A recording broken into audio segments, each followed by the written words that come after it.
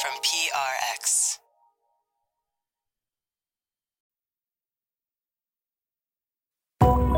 This is Studio 360. I'm Kurt Anderson. This podcast episode is part of a special series of stories about science and creativity, the third and final segment on laughter. I'm just really nervous. Yeah, of course you're nervous. You are pregnant, right? There is a creature inside of you moving around, and it's like getting smarter and bigger every day. If I was you, I'd be freaking out. So the practice of medicine obviously makes for great fodder for comedy. The job of doctors is dealing with practically every physical, bodily subject not fit for polite company, and sometimes, often, dealing with death, and we all know about gallows humor. But it's one thing for a comedian or an actor playing a doctor on television to make jokes. It's very different in real life when doctors and nurses are, say, dealing with you and your illness. How do those people decide when joking is over the line or not? Studio 360 alumna Amanda Aronczyk is a reporter at WNYC, and she brought us this story. Two healthcare workers are performing in one of those exercises taken from improv theater. Shift left. Here's the scene. They're Santa's elves, and they're standing side by side, and they're sifting through mail at the North Pole. You know, I have problems with deep vein thrombosis, and these striped tights are just killing me. Well, you should try. Turns out, Santa's workshop is a brutal place to work. These letters, if you've ever read any of these, I want a pony. Well, you know what? I don't get health insurance, so cry me a river, Sally. Shift right. The group included a dental student, an OBGYN, physical therapist. There were 35 people in total who came to Chicago to attend medical improv.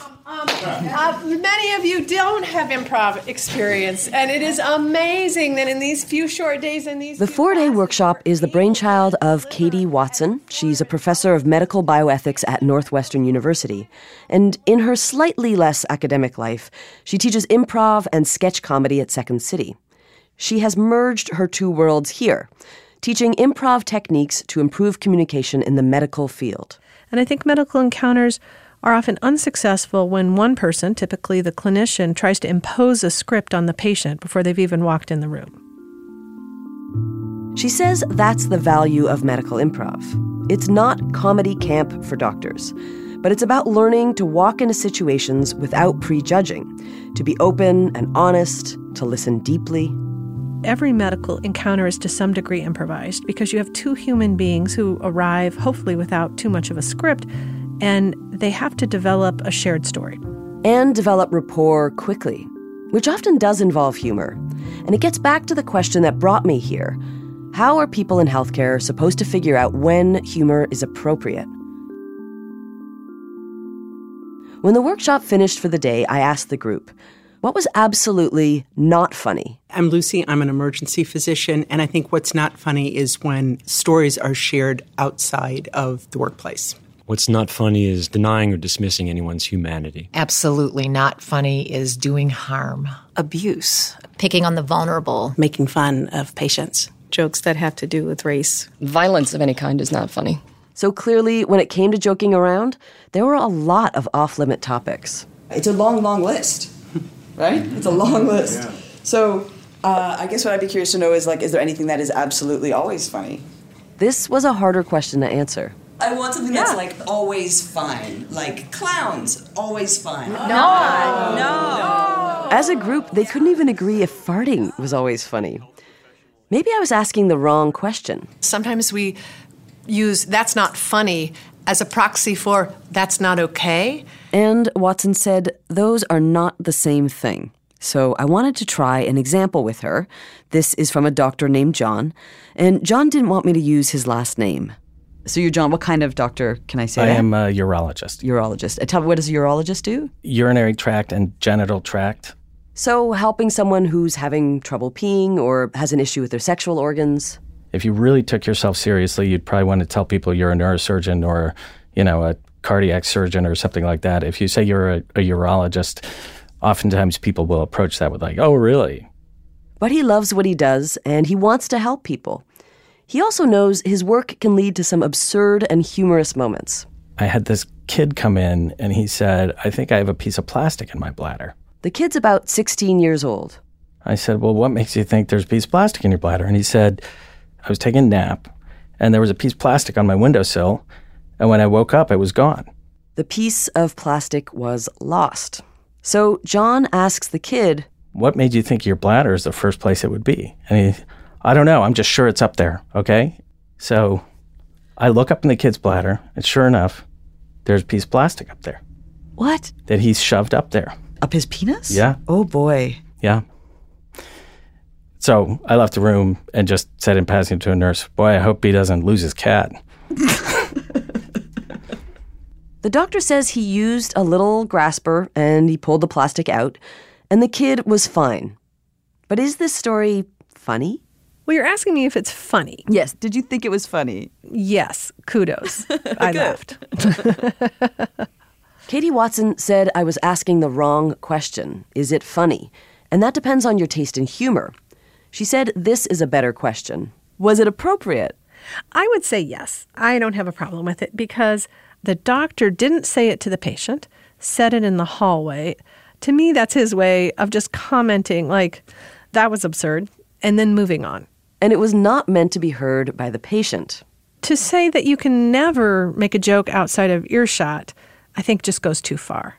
Watson describes this story as being backstage humor between a doctor and a nurse. Backstage is where patients are not, and front stage is where they are. Many professions have jokes that they share between just themselves. Teachers, journalists, soldiers. But sometimes the line that divides backstage from front stage gets blurry. Take this story out of Virginia. A man goes to the doctor for a colonoscopy. Sorry I have so many questions. It's okay. My first time doing anything like this, so. Okay. If you didn't catch that, he said, sorry, I have so many questions. It's the first time I'm doing anything like this. And then he goes under. Later, in the car ride home, he gets out his phone and realizes he'd unintentionally recorded the entire procedure. And really, after 5 minutes of talking to you in pre-op, I wanted to punch you in the face and man you up a little bit. The doctors made fun of his anxieties and that he didn't like watching the needle go in his arm. Well, why are you looking then, retard? I said, turn your head. Why are you looking? That person is naked and unconscious. They're as vulnerable as they ever will be. This situation also presents a dilemma. Are you backstage or are you front stage? The patient had accidentally transgressed what the doctors thought was a safe space. Watson says that's not the problem, though. The doctors weren't joking about last night's episode of Broad City or a panda video. They were joking about the patient. The patient was unconscious, but they're still present. And the doctor is in the midst of his or her work. And I think that still counts as front stage. So how are people who work in healthcare supposed to navigate this fraught territory? I went back to the improv students. They said humor is really important in their line of work. It makes all of the difficulties tolerable. I think humor is the thing that can be the light in the darkness. Sometimes if you don't laugh, you cry. Lauren, a social worker from Chicago, said humor is inherent in the kind of work she does.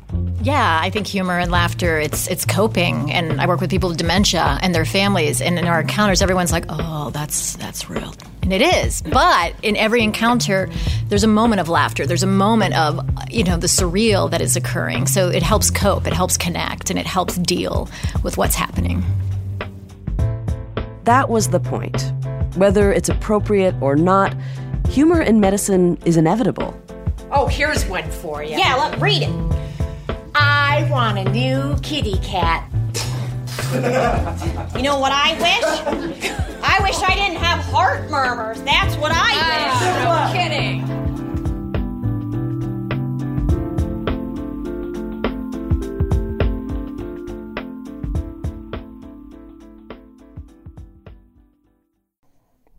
The show will resume in no time, but I did want to take this moment to suggest you subscribe to the podcast on iTunes.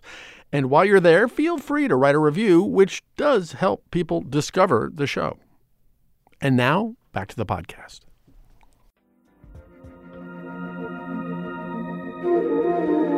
We're going to return back to the room. If a neuroscientist were here, they might say we were in a very high state of relaxation, perhaps the highest state of relaxation. So if you feel so inclined, go around and give each other an embrace.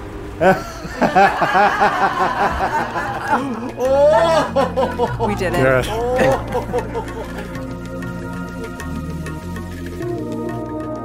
I'm having a terrible laughter yoga flashback. I think that's technically called PTSD. Well, or light, anyway. It was slightly awkward, especially the hugging the strangers as you're faking the laughter. Two awkward things combined into one. But, to tell the truth, after our hour there, I did feel better. I felt my jet lag was remediated. Yeah, and I felt kind of weirdly energized.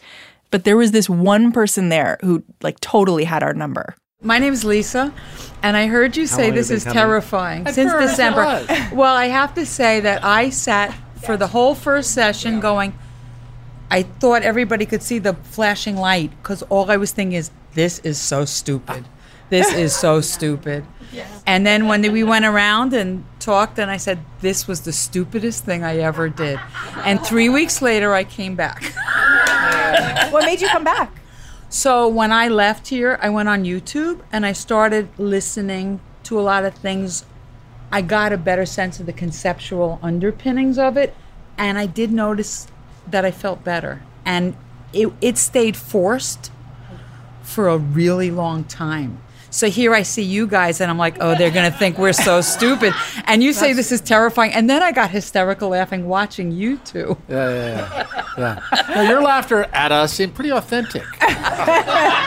The thing about Lisa is she knows that we think she looks completely nuts, and she just doesn't care because it makes her feel better. Absolutely. And it was the moment in the talkback period where I thought, okay, I get this. Over time, maybe I would be able to join her. Yeah, and I kind of thought it was a little bit of the placebo effect. She thinks it's making her feel better, so it makes her feel better. And we are, God knows, living in the age of the placebo. But in fact, one of the neuroscientists I talked to, Sophie Scott, said that it seems to be more than that. It certainly gives you measurable changes in your body's physiology that does relate to mood. So you get a measurable change in pain thresholds when you've been laughing.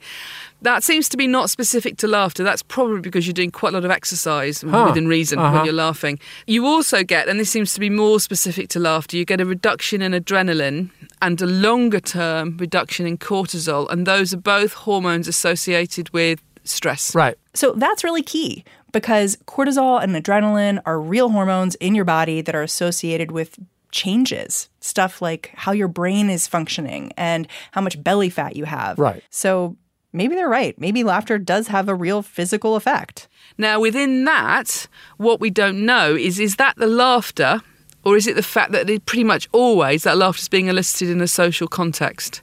So was I feeling great because I'd been laughing all afternoon, or was it actually because I'd been laughing with two friends all afternoon? And it's very hard to start separating that because if I hadn't been with my friends, I wouldn't have laughed that much. Oh, the chickens and the eggs there. Laughter makes us feel better, but maybe it's because we do it most of the time with people we like and like being around. But I like what she said about the effect being real. Well, I do know that the rare time when I find a television sitcom these days that actually makes me laugh, like Veep or Silicon Valley, I am truly addicted to it in a way because laughing at it with my loved ones feels good. And maybe that's enough. Yeah, that's kind of the point. Well, thank you, Mary, for joining me on this laughter adventure. Thanks so much for having me, Kurt. Oh, I'm such a happy Chewbacca!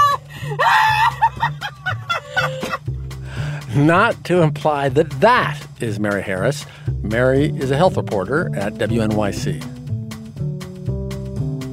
And that's it for this installment of our Science and Creativity podcast series on laughter. Special thanks to Matt Frasica and Julia Lowry Henderson for their work on the series. It was produced with support from the Alfred P. Sloan Foundation. Our next Science and Creativity podcast series is wild. Do animals have culture? Bees are making aesthetic choices. If they weren't, all flowers would look the same. The flower is communicating to the bee, remember the nectar you had yesterday? Find out next time on Studio 360's special Science and Creativity series. Birds do it. Bees do it.